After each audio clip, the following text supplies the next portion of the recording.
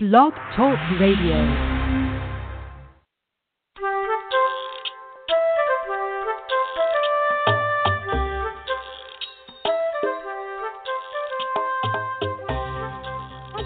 Laura Mize, pediatric speech-language pathologist, and welcome to Teach Me to Talk, the podcast.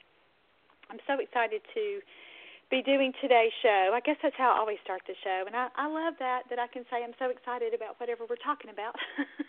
Kind of rises to the top there, and that becomes the next show topic. But today we're going to be looking at early communication behaviors that are associated with language development. And we can use this information in two different ways.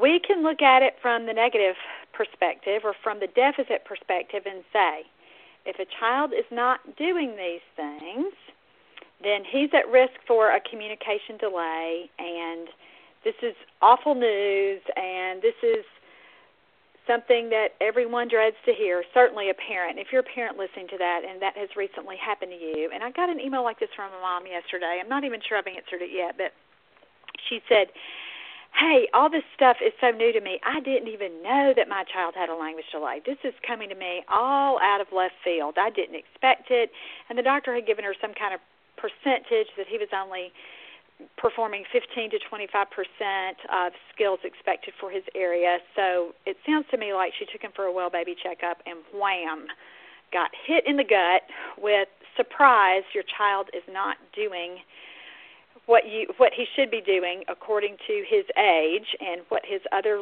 same age little babies, I think that she said that he was turning 2, so 24 months. So she had no idea. So if you are a parent in that situation, I just want to reach out to you right now and say, it will get better.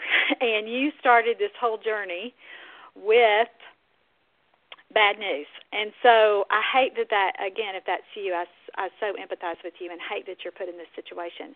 So we can take this information that we're looking at today from that kind of perspective with just from a deficit-based, your kid's not doing this, and this. No wonder he's not talking, which I don't like to do. And sometimes we as therapists, we focus on that because we're called in. We don't assess a child usually unless there's an inkling of a problem coming from somewhere. You know, doctors don't just refer, or pediatricians, or unless you're just doing kind of a random routine screening. But most of the time that's how it happens. It is from that negative or that deficit-based perspective. So we could look at these skills like this way today. Or we could go sunny side up, which is what I want us to do, and take a look at these skills and say, these are the skills that predict the emergence of communication skills. And so instead of saying, no, a child doesn't have these things, we say yes to the things that he can do already. And we look at those other areas not as glaring, huge negative minus marks, but we look at them as opportunities to say, okay, he's not talking yet. She's not communicating like we would expect. Yes, this is a surprise. Yes, this is not the news that we would like to hear, but at least I know where to go with this. At least I know what's missing. At least I have some direction. I don't have to wring my hands and worry about all the things that I know that he or she is not doing. I'll look at this, again, on the flip side, as these are the things I need to teach my child. These are the things I need to teach this family that I'm working with, this family that's been referred to me if you're a therapist. And so I want us to kind of take that more positive approach. And I do think we as therapists do get sometimes more slanted negatively when we first meet a family, just because of, again, the whole nature of what our job is. We're not seeing typically developing children. There is a problem when we see children. That is kind of our starting point. But if we can just help a family shift as quickly as possible to this is an opportunity here. Hey, I'm glad we're finding out about it now. Oh, aren't we so happy that you're finding out about this early at 18 months, at 24 months, at 30 months, at 3? This is still really early. You know, the birth to 5 window is the most critical learning period for language. And, hey, if you are still in that period, that's fantastic, and we need to look at it like that. Now, for those of you, and I know we have a subset of listeners whose children are older, but developmentally, they're still in this window. Even developmentally, they're not talking yet, so they are in that 12 to 18-month developmental window, even though your child is 4 or 5 or whatever, I don't want to leave you out of this, or 6 or 8, or I don't want to leave you out of this, and I'm certainly not saying that's the end for you or from that negative perspective. Let's try to all shift and look at it like at least we know what to do. We know this area is a weakness, and we are going to do everything we can to get this child further down that developmental pathway. And so I want us to take that more positive aspect when we're looking at it. And if you're a therapist, that might just be the pep talk you need today so that you can adjust how you give information and you can help a parent learn to pivot and look at these skills like that. And certainly if you're a parent, we all need that pep talk. We all need someone to say, try to see it from another perspective. Try to see that, yes, I have some direction now. I know what I'm doing. I can take this information and make a real difference in helping my child learn how to talk or helping her learn how to communicate. So that's what we want to do with this too. Now, this information is evidence-based practice, meaning that it's based on research. It's Dr. Cynthia Cress presented this in 2010, and so that's where this information comes from. And if you know about my book, Let's Talk About Talking, and the 11 skills toddlers master before language emerges, or before words emerge, my information is loosely based on this. This is one of the sources. So I love being able to share this today, and I did a continuing education seminar a couple weeks ago, and this is what they talked about with early intervention, and I thought, that's fantastic. I haven't looked at this list in a long time, so I'm going to be sure that we're talking about it in terms of looking at speech or language development as behavior, as things we teach children. Now, here's the kicker with this list. Some of this is a little bit more abstract than we like to think about it. So as a therapist, you need to know what these words are, and you do know. You already know, because these are things that we talk about, but sometimes it's hard to quantify it with a parent. It's hard to give a specific example of taking these kinds of behaviors and then looking at what is the skill that emerges because the child has mastered this behavior. And so this might be a good thing for a lot of therapists for you to think about. How should I word this to a parent? What is this big overall behavior that we're talking about? And then what skills, what measurable, identifiable skills are traced or linked back to this early communication behavior? And so let me just kind of tie it back to my work with Let's Talk About Talking, is I took the skills because I think it's easier for parents and a lot of times even for us as therapists to look at something. Is he using gestures, which isn't one of the things listed here with the 11 early communication behaviors. But it's easier to look at that sort of thing rather than intentionality, which it kind of leads us to our first area here. But you get my point. Sometimes if we say to a parent, how intentional is your child, or tell me about your child's intentionality, a lot of times a parent won't know how to answer that. They certainly know what it means to be intentional. They know what it means in their own lives to be intentional. That's when we plan something, when something is on us, when we have a real goal-directed behavior. Like today, my intention is to get my house clean. You know, they know that means I'll do the dishes and I'll vacuum and I'll whatever, and it means that I won't answer the phone and I won't watch TV and I won't get caught up in social media and I won't do this. They know what it means to be intentional. But when you say, talk to me about your child's intentionality, gosh, they may just completely go blank. They may not know what you mean. But if you say something like, does he initiate? Can you see when he wants something that he finds a way to get his message across to you? Is he deliberately letting you know what it is that you can do for him to make his life better? And so this is what intentionality would mean. But can you see my point here that sometimes these words that we use, that even though we're looking for this behavior, they're just a little hard to quantify. And so as therapists, we've got to be able to put that together. And the reason that we still want to focus on the big behavior, like intentionality, is because it will encompass a broad variety of skills. Intentionality includes how a child uses eye gaze, how he looks at you. A lot of kids communicate with eye gaze, especially before gestures or words emerge. They look at mom, and then they look at a toy that they want, and then they look back at mom. And that's how mom knows. They were intentionally using their eye contact and eye gaze. Intentionality is also encompassed when a child learns how to use gestures. He's pointing to what he wants. He's letting you know, or even with early vocalizations like a grunt, He's or a whine, he's letting his parents know, hey, I need you to pay attention here. There's something you can do for me. And certainly with words, when a child starts to say bye-bye, to let you know that they need their bottle, they want their cup, whatever, bye-bye is kind of a generic term for that. And please don't send me nasty grams or emails saying, why would you encourage the use of a baby word like bye-bye? Well, that's because that's what kids say. That's what toddlers say, noodle talkers say. And so, again, don't get caught up in a little detail here. My point is intentionality can encompass lots of different nonverbal as well as vocalizations as well as verbalizations that we hear in children. But, again, that's really, as a therapist, we need to think about that. Think about how can a child show intentionality, even if he's using a picture system. What would a good example of intentionality be with a picture system or with a speech-generating device or any other kind of AAC device or technology you would be using? He would use the device. He would press the button. That would be intentionality for a child who is nonverbal, who is using AAC.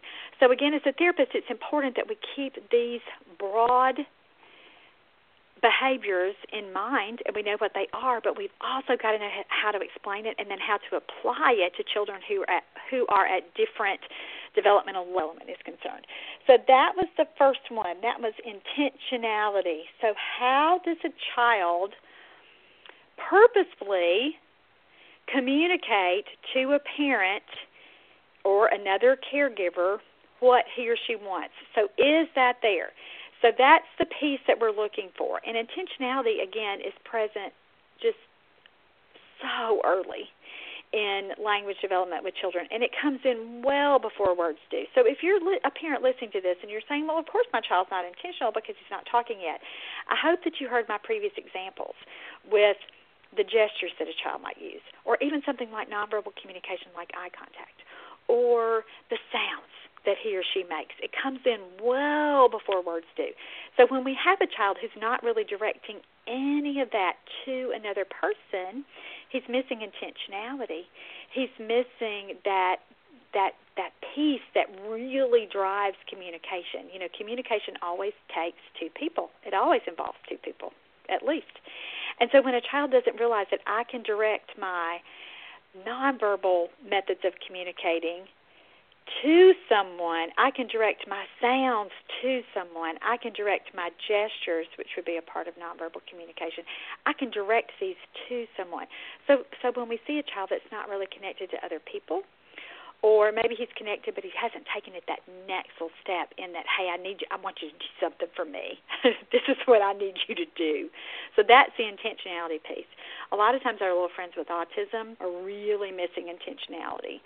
They may even be talking. They may be quoting movies. They may be singing songs. They may be counting. They may be just saying a book that they've memorized. But it's not really to anybody else. It's not directed to another person. Those kids really are missing intentionality, even if they're talking. So be sure that you're sort of thinking about it in that way. All right, that was number one. Let's move on to number two, and it's a huge one. It's engagement.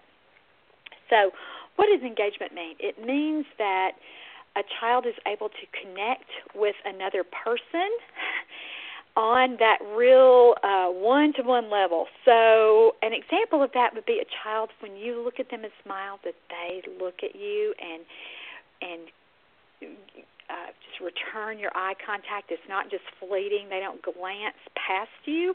They lock their little eyes on you, and they smile back. They are really, really into that interaction piece with you.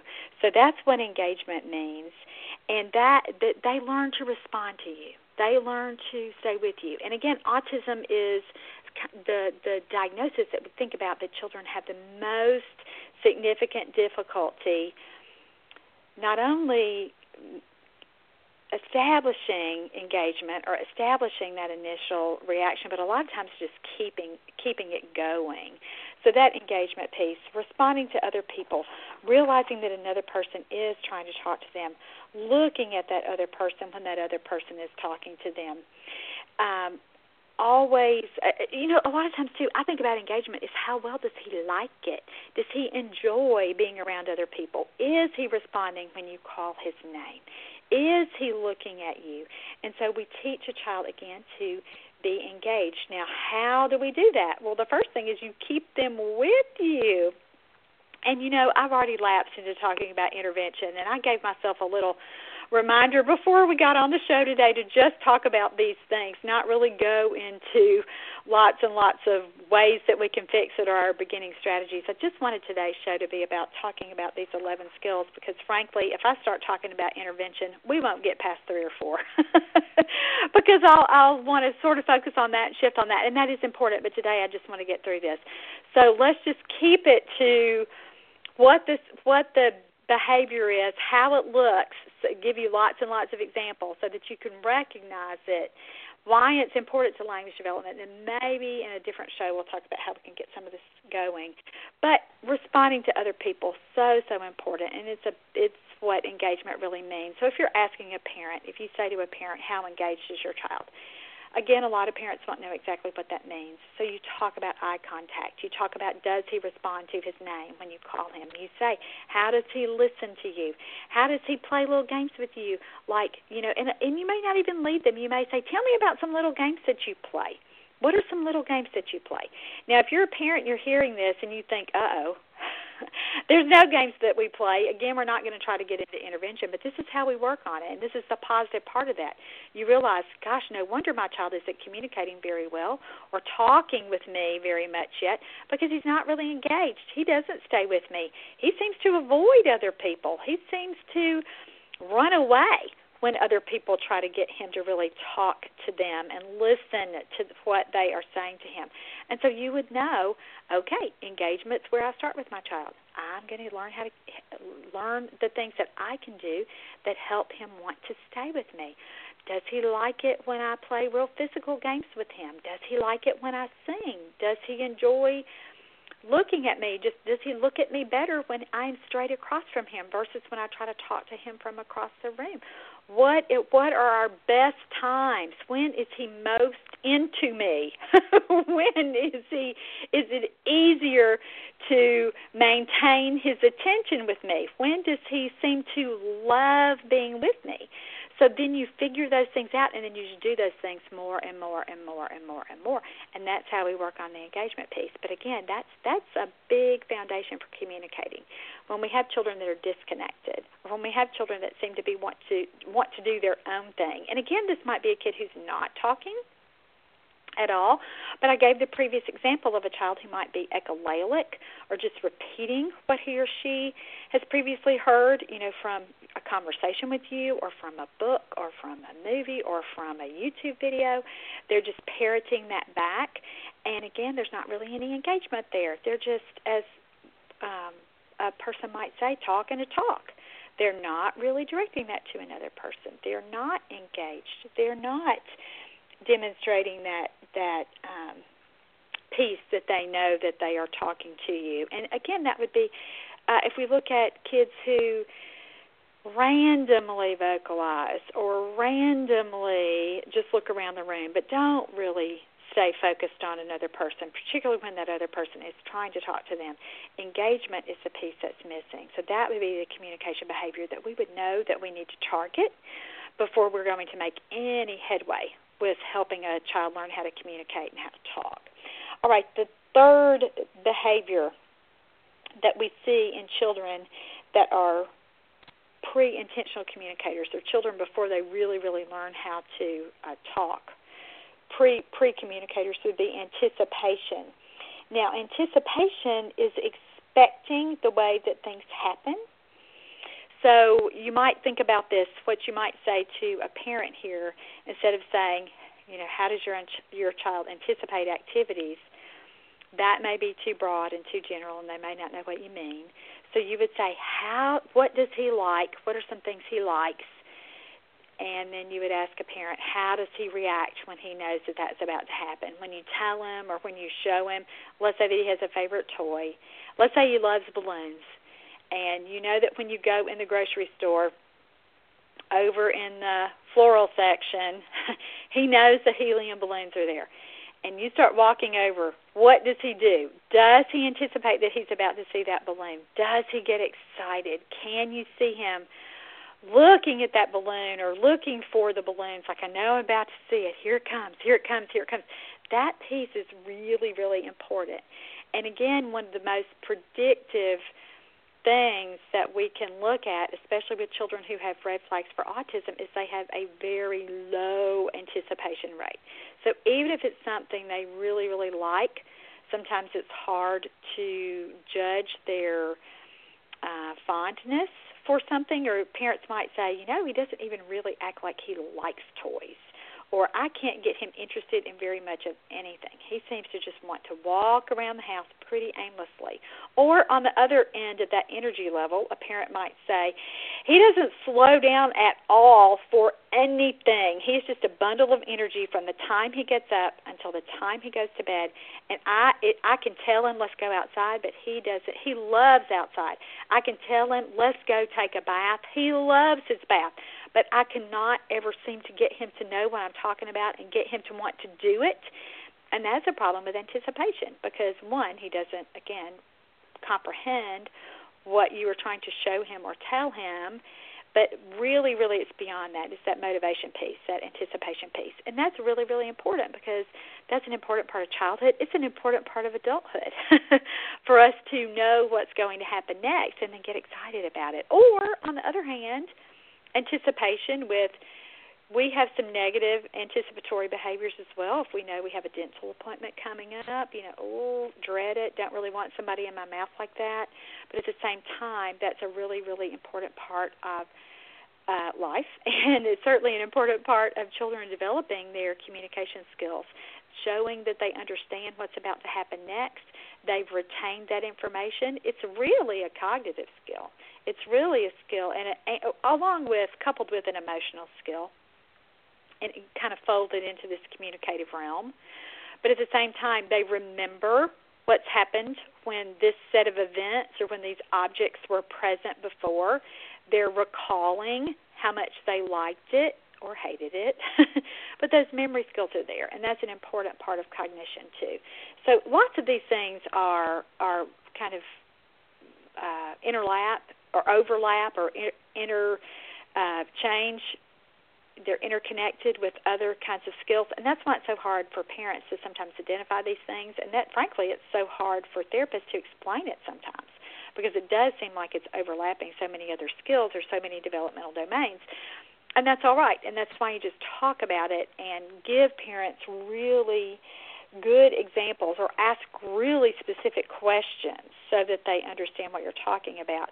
Anticipation, I think, is most readily measured by how a child reacts when he sees a toy, an object, or an adult. So think about an infant who, let's say, is 6-month-old, whose mom has been away at daycare, or mom has been away at work and he's been at daycare all day. What happens when mom comes to the door at daycare and he sees her face? He lights up. He gets so excited because he sees her and he knows, she's back. And he anticipates that she's going to come scoop him up, and he can smell her and feel her, and he's been away from her for 8 or 9 hours, and he's just, again, so excited about that. And that's the whole anticipatory reaction. Same thing, we talked about the toy, gave the negative example of the little boy that you might say, do you want to go see or let's use an object. Do you want to go see the fish? Let's say that there's an aquarium at the pediatrician's office, and mom wants to get him out of the SUV and into the office. So she's talking about the fish in the doctor's office. And normally that we know that a child has reacted positively to that in the past, would hear Mom say that and connect that and get excited about wanting to go in and seeing the fish. And then when he sees the fish from the door, boy, he can hardly wait for Mom to get his jacket off before he's across that room looking at the fish in the aquarium.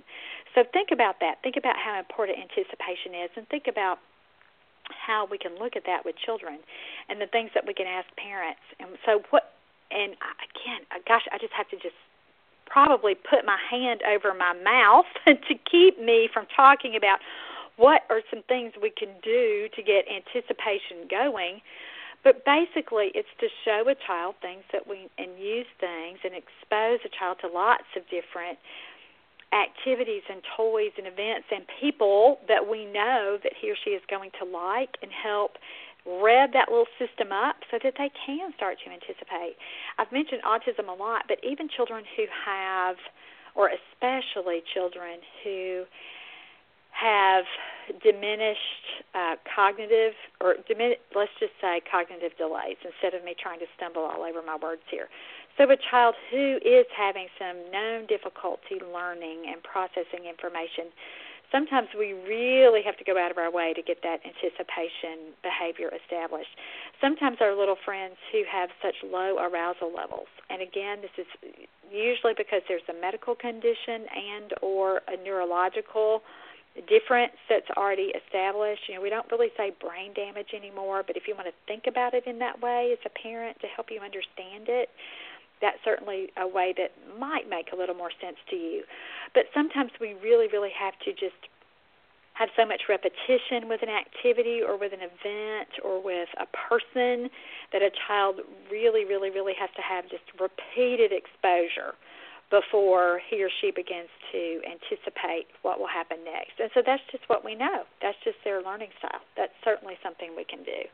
All right, so let's not get too caught up with strategies. Hopefully we can talk about these things in a different show. But that was the third behavior, anticipation. So far we've had intentionality, we've had engagement, we've had anticipation, and the next one is reciprocity.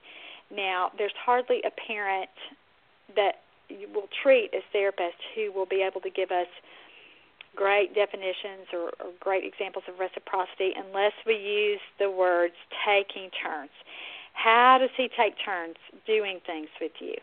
How does he get that back and forth communication going? So you'll usually have to talk to a parent and give them some examples. So how does he repeat you when it gets a response from you? So it might be a game like blowing raspberries, like will a child sit and do that back and forth with you?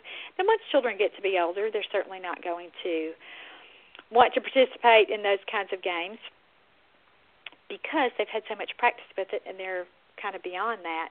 But any child who's in that, say, 1, 2, 3-year-old developmental range, that is just one of the best things you can do to really even assess turn-taking skills, because it's a pretty easy play sound to get going. Kids usually, or infants usually, begin to do that at 6 to 9 months. They're able to blow that raspberry, sometimes even earlier than that. Most of the time, if things are moving along, they can. But will they do that little back and forth thing with you? It doesn't even have to be a vocal behavior either, or behavior they do with their mouth. It might be something like giving 5. Will they do a game of give me 5 back and forth with you? Will they repeat a gesture, meaning can you bang on a table? Will they try to copy that behavior from you too? And this really does encompass imitation, which is such an important early communicative skill. And it's not on this list, but certainly this is where we would fold that skill in. So how does a child take turns with you? How does he participate in those extended back and forth exchanges? Now, a game like Give Me 5, sometimes a kid might do that one time and then boom, he's gone, he's off. We really need to look for more prolonged examples of that. So will a child stick with it? So is he engaged while he's demonstrating reciprocity? And, boy, that's a lot of words. That's just a really kind of fancy way, or an over-the-top way of explaining how long will he sit with you while you do a good turn-taking game. And sometimes parents, when you say turn-taking, they automatically think you're talking about a board game or something a lot more complicated than what we're talking about with toddlers. And so be sure as a therapist that you're explaining that to a parent. If you tickle a child or tickle might not be the best example. But if you, let's say I like to play a little game too with kids, and we all do this kind of silly stuff where we pretend like we're getting their nose, or we, honk their nose. Will he try to do it back to you? We see a lot of examples in reciprocity with play. If let's say that you're playing with a baby doll with a child, and you show the child how to brush the baby doll's hair, one of the earliest, most consistent things that I've seen toddlers do in my 25-year career is when I give them a hairbrush, and brush their hair first or brush a doll's hair first, they undoubtedly want to brush my hair. And so that back and forth kind of turn-taking that you see, just a lot of times the kid will be drinking from his sippy cup, and then he wants you to drink too. That's a great example of not only engagement but reciprocity, where he wants to do this back and forth with you. So look at those little games. Look at examples of that, especially in play and especially with people that they know really, really well. A lot of times children will have a little trick that makes their parents laugh, and so they want to do that over and over, dozens of times. They'll get that little game going. So let's say a child likes to lift up his shirt, and he wants mom to get his little tummy while he's lifted his shirt. That's a great example of reciprocity, where he comes, he raises that shirt up, he expects you to get his little belly there, you do it, and then he does it again, and then you tickle him or grab him or whatever you're doing again, and then he does it again, and then you do it again. So it is that exchange there, that going back and forth, where he does his part, you do his part, you do your part. He does his part, you do your part. That back and forth with you. So think about that. Think about how you can get some of those little games going. I've given you a lot of examples of those. And, again, intervention's not our focus here, but I don't want to leave you hanging, especially if you're a parent. If you're not sure, you think, aha, there's something my child who's not talking can't do yet. This is something I can work on today. And, yes, it is. You just heard lots of those examples. So turn-taking is super, super important. And why is turn-taking so important to language? This is how conversations begin. So children never begin anything speech-language-wise with the verbal behavior. They always begin it non-verbally first. So before a child can take turns with you talking back and forth in conversation, he has to do that non-verbally. And if you, as a parent, hang on to that. Think about every single thing I want him to do with talking. I've got to see it in some way as a nonverbal behavior first. As a therapist, that's a great way for you to explain why we work on more than talking. And so if you have a parent that is just hyper-fixated on, we haven't heard any words, isn't this speech therapy? Aren't you supposed to teach them how to talk at some point? And they're getting very frustrated that you aren't working on words, that you're still back here working on play skills, working on early gestures, working on early imitation. That's something you can say. You can say everything that happens verbally or vocally, I've got to see it non-verbally first. And when they argue, when a parent might argue or balk at that, you say, that's just how it is. That's just established. This is kind of like the sky is blue and the grass is green. It's just one of those assumptions, one of those truths that we know we have to do first. And so it is a really good way to explain that's why we work on some of these other things, because they're missing reciprocity. They're missing the turn-taking piece. And we will never get to the point that a child understands what you're saying in conversation and responds to you and will have those nice long conversations with you unless we see it here at the nonverbal level first. All right, so that was our fourth behavior, reciprocity. Our fifth one is affect. So what is affect? Well, affect is showing and sharing emotions or reactions. So here we're really looking at a range, or we're really looking at a difference. So is he happy? Does he show pleasure when you play? The easiest way to think about this is when a parent plays a little game. So they do something like peekaboo or something like patty cake. Does a child enjoy that? Can we see that a child gets excited? So this is sort of back and sort of overlapping with the anticipation piece, where the child knew what to expect, knew what would happen next. But this, again, is affect. Can he demonstrate happiness, sadness, disappointment, Does he try to convey those emotions? And here's why. A lot of kids, especially our little friends with autism and especially our friends with more severe cognitive challenges, really, really look pretty stoic a lot of the time. I mean, it might take a lot to get a reaction out of them. And we know that affect drives communication. So when a child is really happy or is really upset or is really uncomfortable or is just completely exuberantly joyful, that's what they want to communicate about. That's what gives them a reason to learn how to use gestures, a reason to learn how to use their picture system, a reason to learn how to jabber away and eventually learn how to talk using words. So that affect piece. So does a child show a range of emotions? Now, the next piece of that super important, it's the sharing piece. So we've talked about this a lot already with reciprocity and with engagement and with intentionality. There's always that piece of how does this behavior look when the child is purposefully demonstrating it in order to get someone else's attention or hook somebody else in with what they need you to do or what they want to share with you. And so that sharing piece is really, really important too. You know, joint attention is how I think about this and how I link this in. It's really, really important that a child isn't just in his or her own little world when they are playing with a toy or when they are really doing anything. We want them listening to you. We want them responding when you demonstrate an emotional reaction or just a run-of-the-mill everyday message that you may be trying to communicate to them.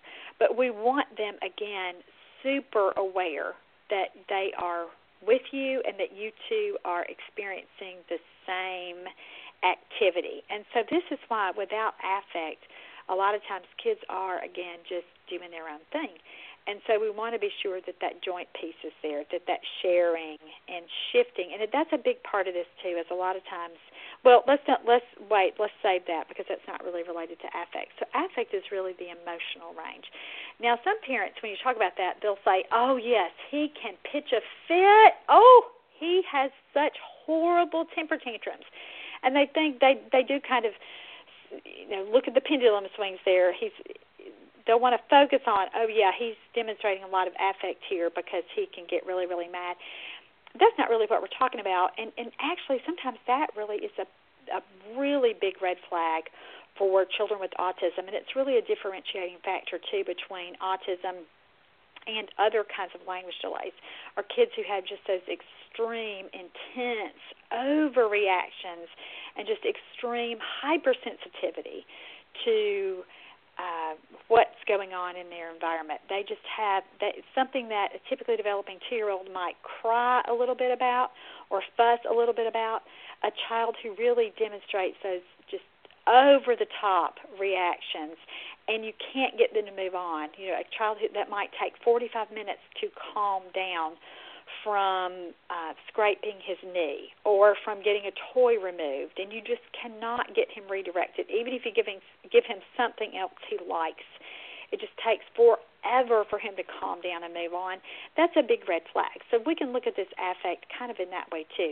It sort of sounded like at the beginning when we're looking at affect that we're just thinking about, does he engage? Is he happy? Is he showing that pleasure? Is there a difference in an emotional reaction when he sees a person or something he likes? But again, it can be that other way too. So sort of think about that as a therapist when you're talking about affect with parents. But the big thing here is that they can show and share emotions and reactions, and that's the affect piece. All right, number 6 on our list. So far we've had intentionality, engagement, anticipation, reciprocity, affect, and now we're moving on to attention. Yep, that's number 6, attention. So what is attention? It's noticing and focusing on important information. I like to think about this as children developing longer attention spans because not only do we want them to notice when the doorbell rings, we want them to look toward the doorbell and then move toward the door. So we want them showing really intentional attention. So they are noticing when things go on in their environment, and they are continuing to seek out the source of whatever is making that sound or whatever's causing that visual thing that's changing. Let's say you turn the fan on in a room. You want them to notice that and to not hyper fixate on it, but certainly to notice what's going on. A lot of times we'll see this when we're playing with a child, especially in a therapy session or even at home with a parent. You are showing a child something that you think is just going to be the coolest thing in the world, a new toy, and they blow you off. They just have no interest, or really it's an attention problem usually, just no ability to even notice what you're doing, and certainly not to stick with it. This is one of our most common problems when we're working with children with all kinds of developmental delays, but especially with communication issues. They don't stay with us long enough to really learn what a command or a direction means. So can you see how that would affect their expressive language? You know, we want them to learn to say a new word, but we can't even get them to stay with it long enough to hear the new word. And then beyond that, to stay with you long enough to be able to assign meaning. So that when we say a word like Lego that might be new, that we think that they would like this toy, they can't attach the label to that block because they've moved on. They're seeking out something else. Their little system, for whatever reason, is driving them to do something else rather than to sit down and focus. So attention is a big, big part of helping children learn how to communicate. When they are all over the place, when they are so busy that they can't sit down and attend, kids are going to a lot of times have a hard time learning how to talk, and certainly learning how to what words mean. And kids always understand words before they can use those words, or again, that's called echolalia if they don't, if they're just rotely repeating you and haven't really assigned meaning to that, don't really understand that yet. But attention is a really, really important marker developmentally. Toddlers need to stay with an activity 3 to 6 minutes is an average attention span. And so if we have a 2-year-old who just moves on from thing to thing to thing to thing to thing, and within, let's say that there are 10 different toys there, 10 different activities, 10 different things that you want to do with this child, and all of those things are done in about 3 minutes, that's a big problem. No wonder he or she isn't talking yet, because they have not found the ability to sit and focus and to really, really direct all of their little being, all of their little brain power to that one activity. And so lots of times that is a sensory-based issue, meaning that it's internal. And again, I've already used words like system, and just their little brains, their little bodies are just on go all the time. And so again, it makes it really, really hard to learn anything, especially how to talk. And so paying attention and learning to get their little bodies calm enough and regulated enough and get their little brains to settle down enough so that they are able to focus is a really, really big, important part of what we do as therapists and as parents to help a late talker learn how to communicate. I like this quote, and I've used it in nearly every therapy manual I've written, but attention is the gatekeeper for learning anything new. So that means before you can learn, again, math, before you can learn to tie your shoes, before you can learn to feed yourself, before you can learn what colors are, anything, any kind of new skill, you've got to be able to focus and think about it and stay with it. So attention is a big, big, big predictor of children who are at risk for a pretty significant communication delay. If we can't get them to settle down and really, really attend, that's a big marker. And again, we're looking at that sort of from the deficit perspective, which I don't want us to do, but try to flip it around and think, what can I do to help this child learn how to stay with something? Well, first of all, do things that they like so that you can develop that, come up with more things that they like. That would be just really an initial strategy. But let's move on and keep going with our list. I keep getting off with talking about our interventions because I'm just just crazy about that and always want you to know where to start when you identify an area that you need to work on with a child. But attention's a big, big important thing. And if you'll think about it as a therapist, as a gatekeeper, that I've got to get this attention piece established before we get anything else done, that's a good way to talk about it with parents. All right, the next communicative behavior that we look at for helping a child learn to develop his communication skills would be exploration. So what does that mean? That means figuring out how toys and objects and familiar things in their environment work.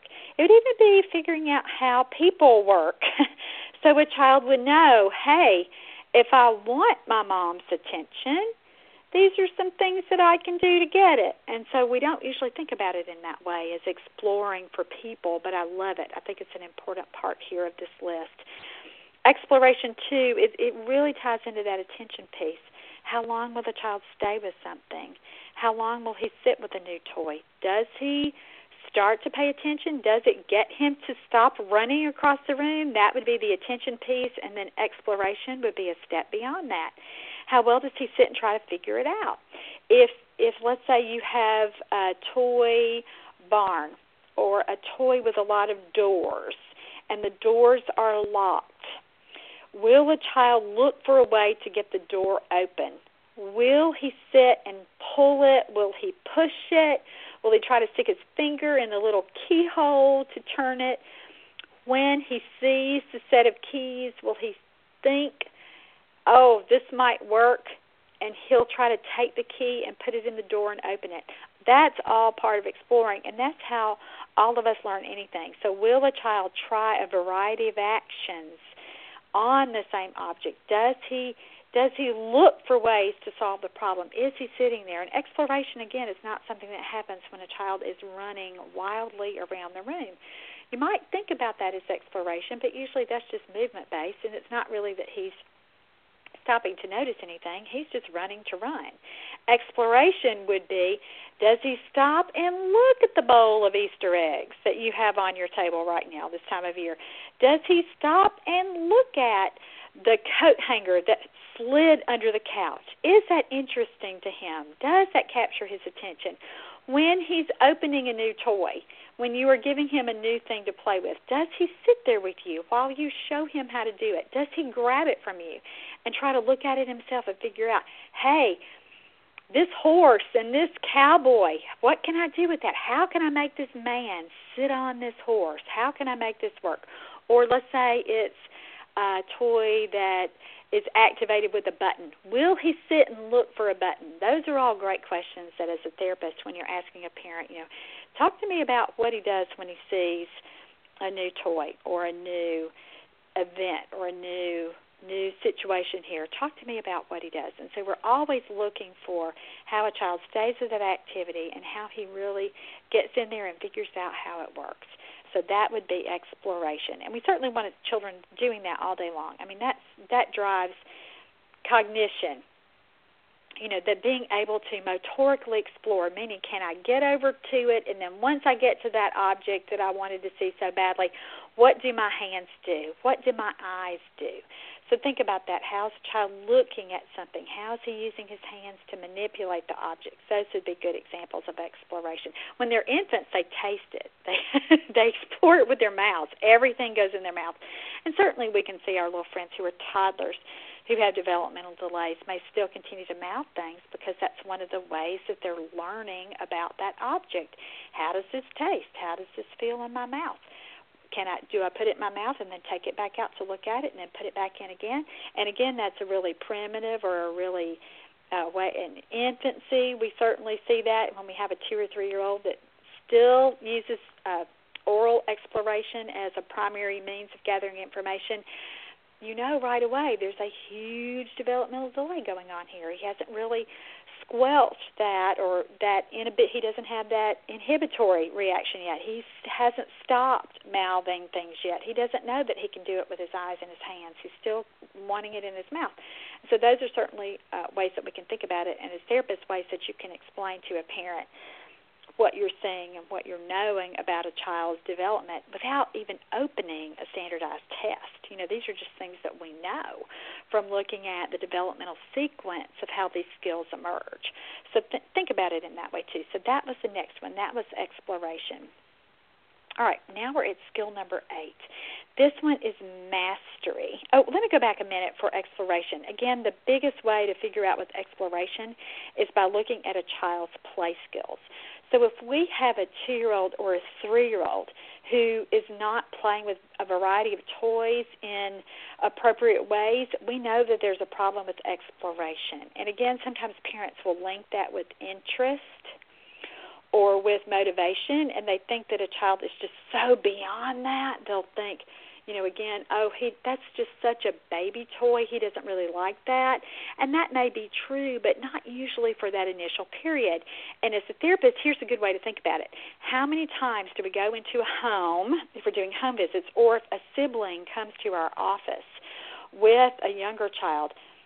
Even a 7 or 8-year-old is initially drawn to baby toys. They want to ring the bells or push the buttons, or they want to see what happens with those baby toys too. So sometimes when a parent of our 2-year-old will say he doesn't like that, he's just not into that, that's too babyish for him, that is not usually a good enough explanation for what's going on, because we know it's not true. Typically developing early elementary school age kids will play with the baby toy for a little while. So don't let that fool you. Don't get off your course when a parent says something like that. Usually there's a problem with something else going on. And you can link it back to this exploration piece. He doesn't know how to explore toys. It could be a motor delay. It could just be, again, a cognitive delay. He doesn't know how the toy works, so he doesn't want to stick with it long enough to figure it out. It could be that it's related to his sensory regulation. He's just too busy to want to sit down and really explore a toy and learn how a toy works. But think about it in terms of exploration, and that will help you explain that to a parent a lot better. Or even in your own mind as a therapist, it will help you kind of wrap your head around, gosh, this is what I need to do. I've got to really get him to stick with this, to really learn what are some different things that he can do with this toy to figure out how it works so that he'll stay with it a little bit longer. But play is just the number one way that we would look at exploration. Or how does a child spend their time at home? So are they moving from are they staying with something, that attention piece, long enough to really, really explore it? So that's an indication there. All right, let's move on to the next one, which is mastery. And I think about this as problem solving. So how persistent is a child? Does he stay with a toy or an event or an activity long enough so that he learns what to do with it? And we've already used the example from play, but we kind of started with a couple of behaviors back with attention. Will he notice it? And then the next piece was exploration. Will he try to figure out how it works? Will he do different things with the toy to see what happens, that he can try to get the result that he wants to get? Mastery would be, aha, he gets it. He understands that to get the door open with the toy, he has to use the key. And not only does he have to use the key, he has to use the correct key. It has to fit in the opening. So mastery, how well does he solve the problem? When a child sees a puzzle, does he just throw the puzzle pieces, or is he trying to fit the correct piece into the correct slot? That's mastery. And so you want to see that a child has enough repetition with something. Will he stay with it long enough to get the desired outcome, or does he give up? With playing with toys, again, we see this so beautifully in play, and just can look at it as it becomes pretty apparent when a child has achieved some mastery.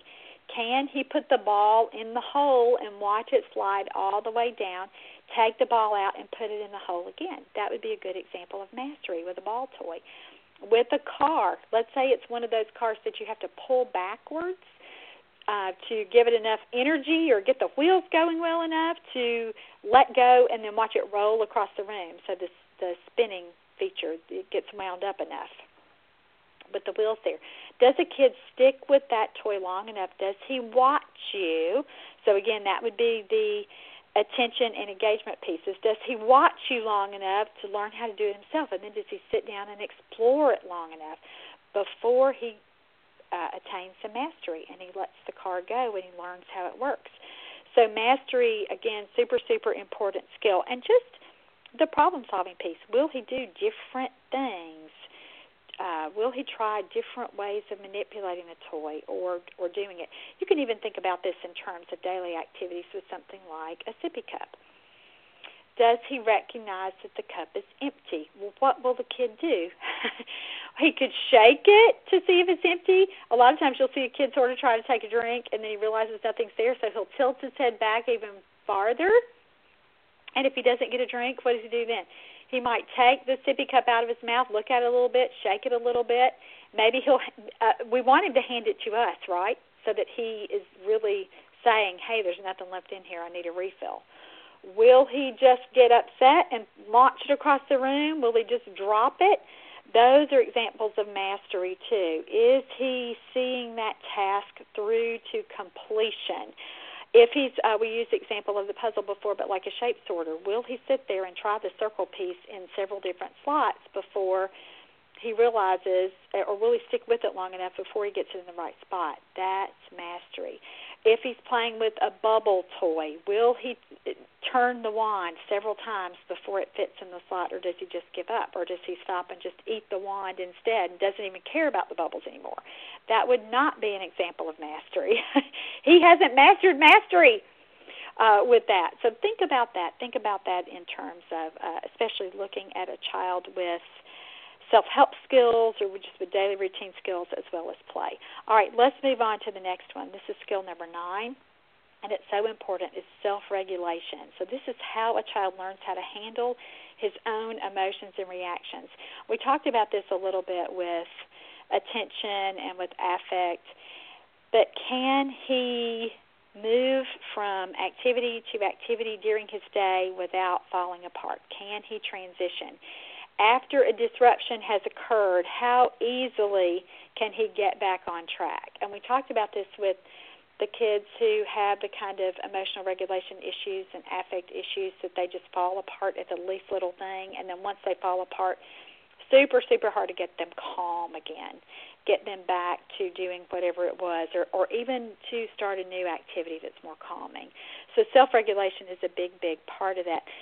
If you think about self-regulation, too, in terms of maybe falling asleep, do you have to rock a child for an hour and a half before he'll go to sleep, or can you just put him in his bed, close the door, and he'll maybe cry for a minute or two, and then he's out? Or a child who is so dysregulated in the car seat that he might cry for 2 hours once you've belted him in. He doesn't learn how to settle down on his own. That would be a kid who has real problems with self-regulation.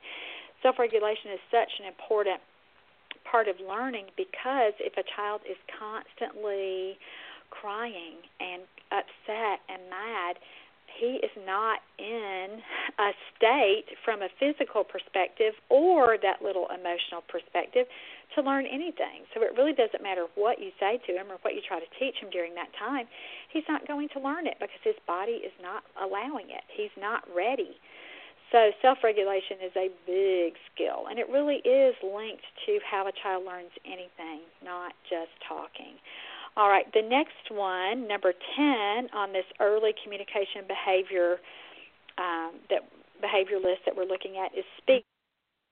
How does a child, how vocal is he? Does he make sounds to himself, to other people? Does he imitate?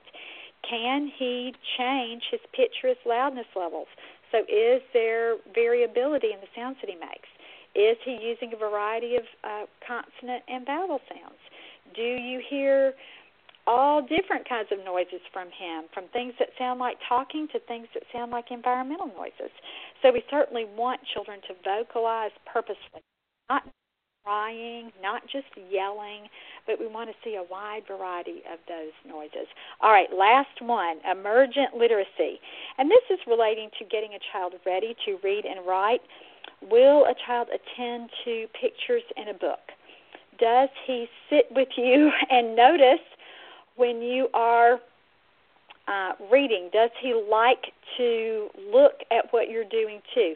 If the book is upside down, will he correct it? Will he turn it around the right way? And that's one of the things that I love to do in an assessment. I do that with puzzle pieces too. Hand that to a child to see, will he turn it the right way and look at it? Does he recognize how that picture of a familiar object should look?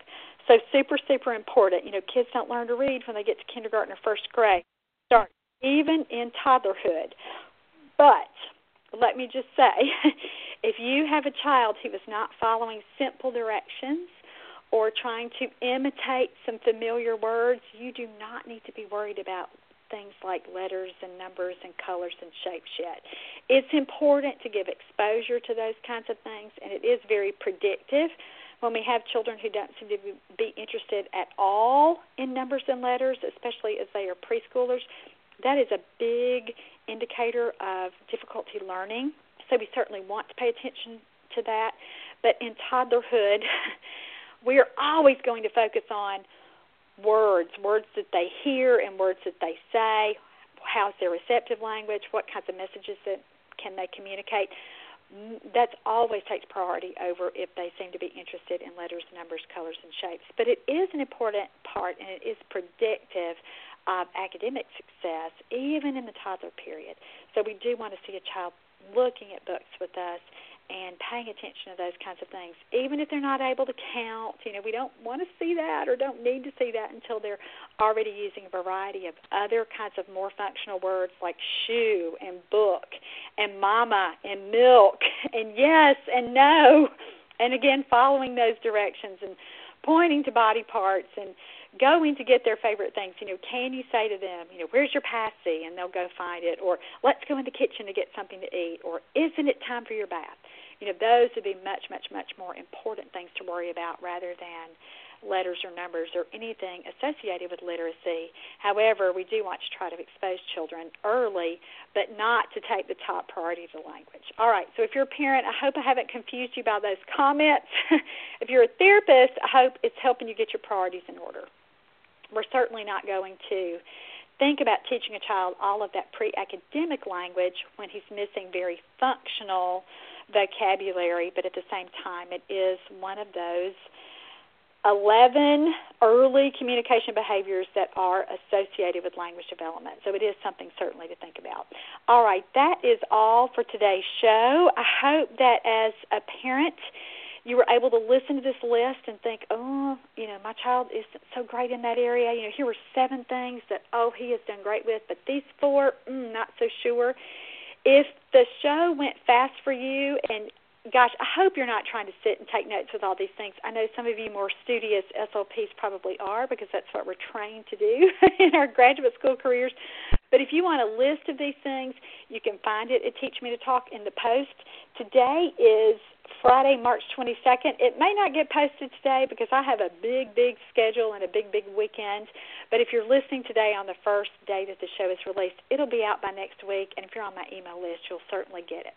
It's a great PDF. I'm going to send you that link so that you can have these 11 areas. I think it's a super, super way to talk to parents about early language development. I do think you can use information like this, and certainly my chart from Let's Talk About Talking. It's a great way to look at these pre-linguistic skills and help a parent understand why a child isn't talking yet and help a parent really, really fill in those gaps and really, really understand it's not just about saying words. All of these other skills have to come first. So if you're not using a tool like that, I hope that you'll think about it and can certainly use this list that I'll have attached to today's show. And if you happen to have the Let's Talk About Talking list, that's a great tool as well. All right, that's all for today's show. I hope that you just have a fabulous life between now and the next time we're together. And again, thanks so much for listening.